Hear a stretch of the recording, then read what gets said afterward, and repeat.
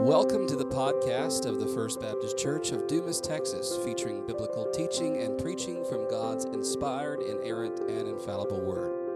If you live in the Panhandle area and are looking for a church home, we'd love to see you at First Baptist Church. We meet every Lord's Day for Sunday school at 9 a.m. and morning worship at 10:30 a.m. We also have midweek discipleship opportunities for all ages on Wednesdays. For more information, visit us at fbcdumastx.com. That's fbcdumastx.com. You can also find us on Facebook and Instagram. Now open your Bible as we explore God's Word together. The origin of this study that we're looking at today, and all of these lunch studies, begins back when Moses was tending the flock of his father-in-law, Jethro. And Moses was a shepherd, and we see a theme of shepherds all throughout the history of Israel. But Moses, when he was out tending his sheep, he observed a bush that was on fire. It, of course, caught his attention, and so he went to investigate it, and from the bush came a voice. And that voice identified itself as the God of his ancestors, the God of Abraham, the God of Isaac, and the God of Jacob. And it was important that he identify himself in that way. He wasn't the God of Abraham and Ishmael, or Abraham, Isaac, and Esau. He was the God of Abraham, Isaac, and Jacob through that line. And that was important because the others had drifted and begun worshiping other gods. Ishmael and Esau's descendants, they had many gods, and each one of those gods was in charge of one aspect of nature or of human existence. Each one of those gods did something or was in charge of something. Some of them were that we read about were like Baal, who was the god of storms and rain and plant reproduction. Astarte, the goddess of war and sexual love. Asherah, the goddess of the sea and human fertility. Chemosh, the fish god of the Moabites. Dagon, the god of crops and fertility for the Philistines, specifically grain for the Philistines. Molech, who was the Canaanite god of human sacrifices, the one who ladies would put their babies in the burning hands of Molech so that he could supposedly bless them because of their sacrifice. But that list goes on and on and on, and that doesn't even begin to talk about the Egyptian gods. They had a huge pantheon of gods as well. So when Moses asks this voice who is talking to him, and he says, "Suppose I go to the Israelites and say to them, 'The God of your fathers has sent me to you,' and they ask me, 'What is his name?' Then what shall I tell him?" And that is a legitimate question that Moses asks this voice. It was understandable that he would ask that. Of what are you the God of? How are you identified? And so God's response was, "I am who I am." Or it could be interpreted, "I will be who I will be," or "I was who I was." It's all tenses, and we derive from that the name Yahweh or Jehovah is what we get from that "I am" statement. But considering that begs the question, God always has been and always will be, but what? What was he, and what will he be always? Jesus said in Matthew 5:17, "Do not think that I came to abolish the law or the prophets. I have not come to abolish them, but to fulfill them." So Jesus came to expound on what had previously been written. So God says, "I have always been, I am, and I will always be."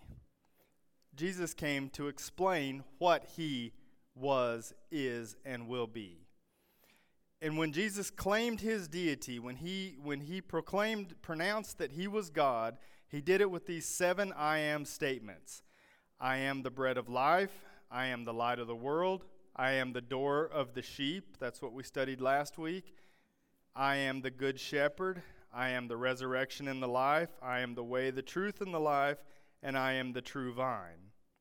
And so Jesus said these things to clarify for us who God is, what his intentions are, what he is the God of, what God was, what God is, and what God will always be. And these are unchanging truths. These are laws that will not change. They have been true from before eternity and into eternity. They are not dependent upon opinions. Truths do not depend on opinions. They are completely independent, and they don't change. So today's I am eternal truth comes from John 10, and we will look in verses 10 through 18 of John chapter 10. And it reads, and this kind of starts where Pastor Matt ended last week, so I wanted to kind of make a transition, so we'll start in verse 10. The thief comes only to steal and kill and destroy. I came that you may have life and have it abundantly. I am the good shepherd. The good shepherd lays down his life for the sheep. He who is a hired hand and not a shepherd, who does not own the sheep, sees the wolf coming and leaves the sheep and flees, and the wolf snatches them and scatters them. He flees because he is a hired hand and cares nothing for the sheep. I am the good shepherd. I know my own, and my own know me, just as the Father knows me, and I know the Father, and I lay down my life for the sheep. And I have other sheep that are not of this fold. I must bring them also, and they will listen to my voice, so there will be one flock, one shepherd.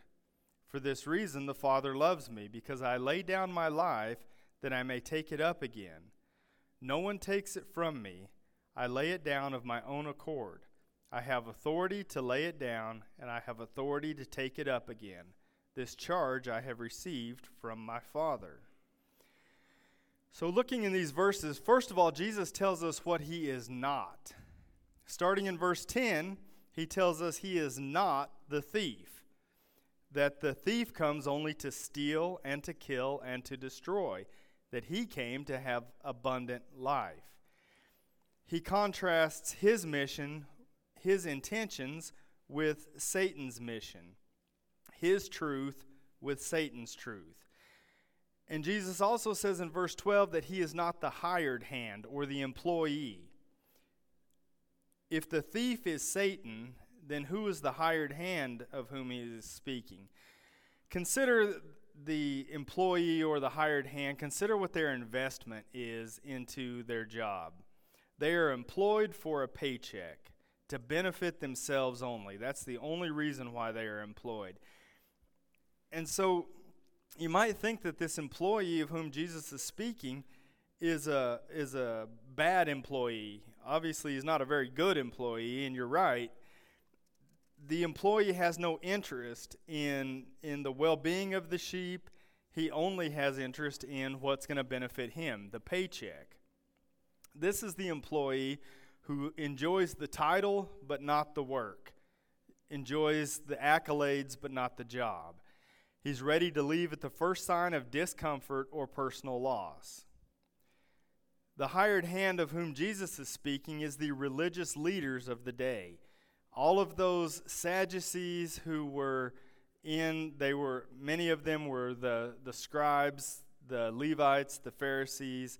They enjoyed the title, they enjoyed the benefits, enjoyed everybody looking up to them and having power and influence, but they didn't really care about the sheep. They were ready to guard their own interest and bail out at the first sign of any kind of trouble. This is not Jesus. He gives us this contrast. This is not his eternal truth. So number one is, he is not the thief or the hired hand.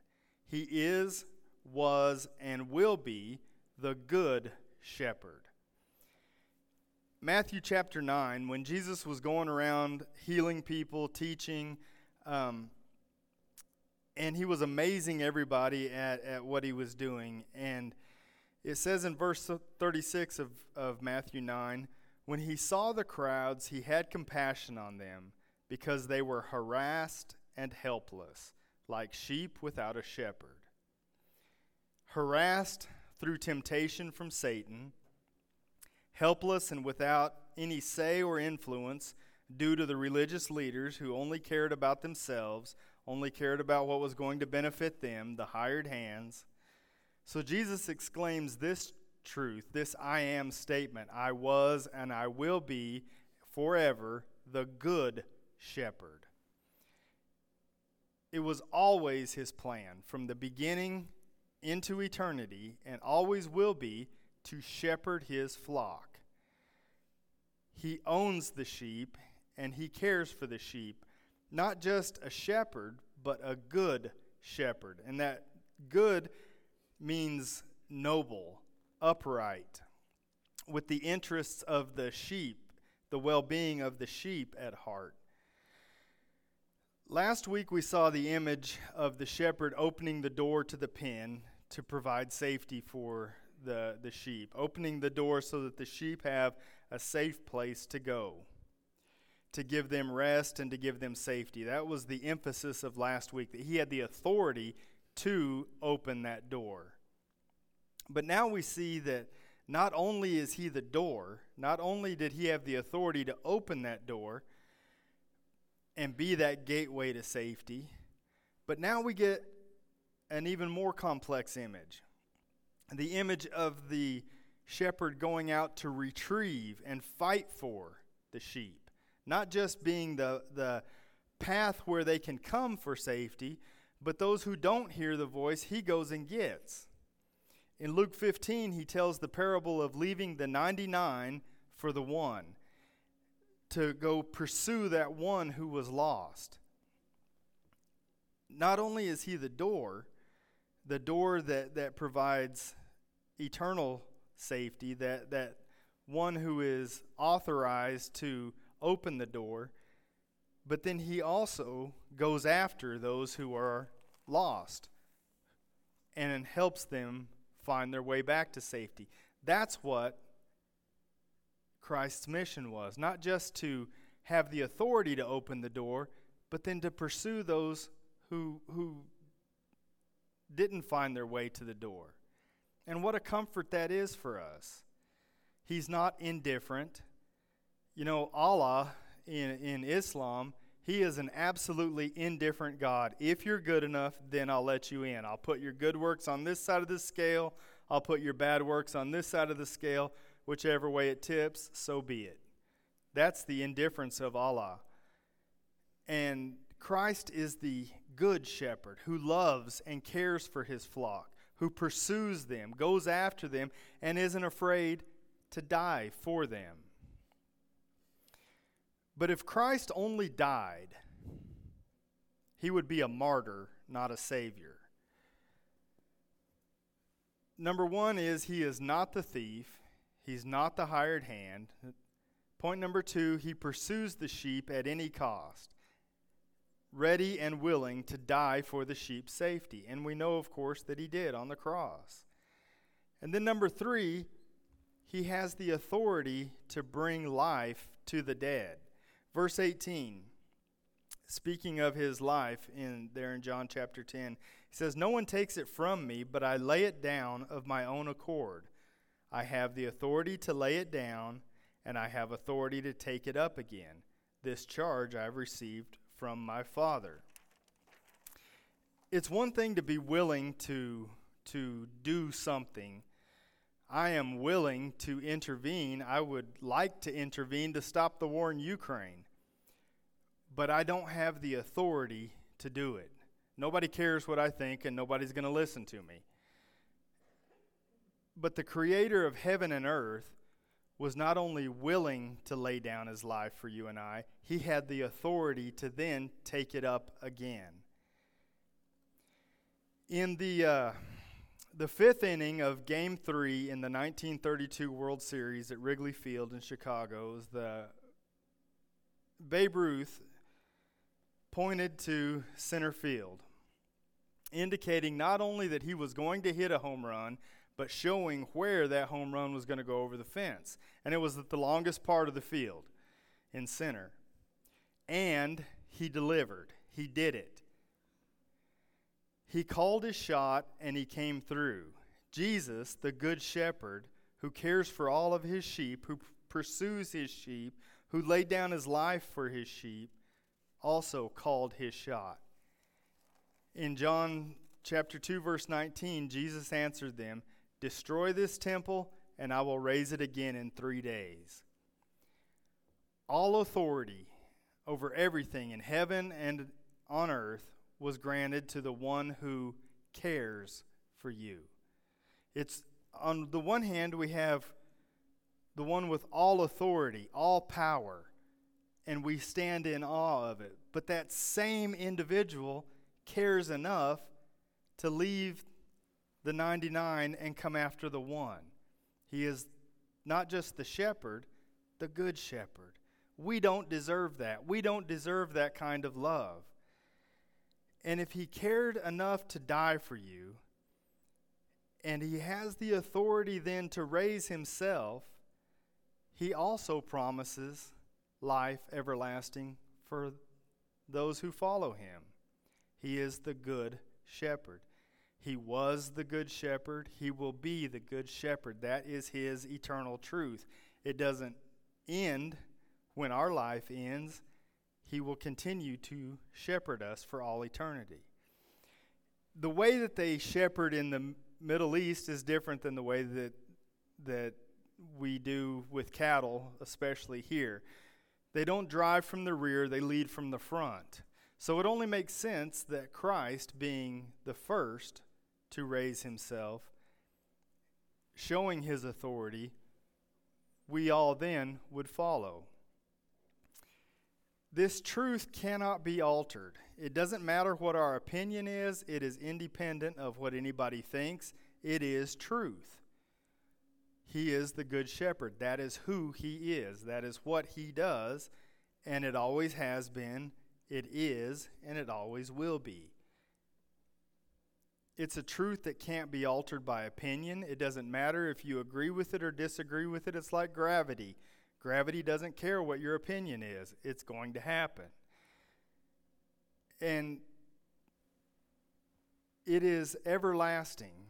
And we are assured, if you look on further into the chapter, in verses 28 and 29, that nothing can snatch us out of the hand of God. That everything that God has been given to Christ, and nothing can take us out of his hands. The Lord is my shepherd, I shall not want. I shall not want for anything. That is an incredible truth that we can hold on to. That is God's truth of who he is and the provision he has made for us. And that's an incredible truth, that we are so fortunate to get to be his sheep. Father, we thank you that we are your sheep, that you have chosen us from before time, and that we can rest assured on the promise that you will lead us and that we will have want for nothing. Father, we thank you for the love you show us. Help us in turn to show that love to others, to show that grace and forgiveness to others, and forgive us when we fall short. In the name of Jesus we pray. Amen. Thanks for listening. For more information about what it means to follow Jesus as Lord, you can email us at fbcdumas@hotmail.com. It's fbcdumas@hotmail.com. You can also reach us by phone at 806-935-5604. We'll see you next time.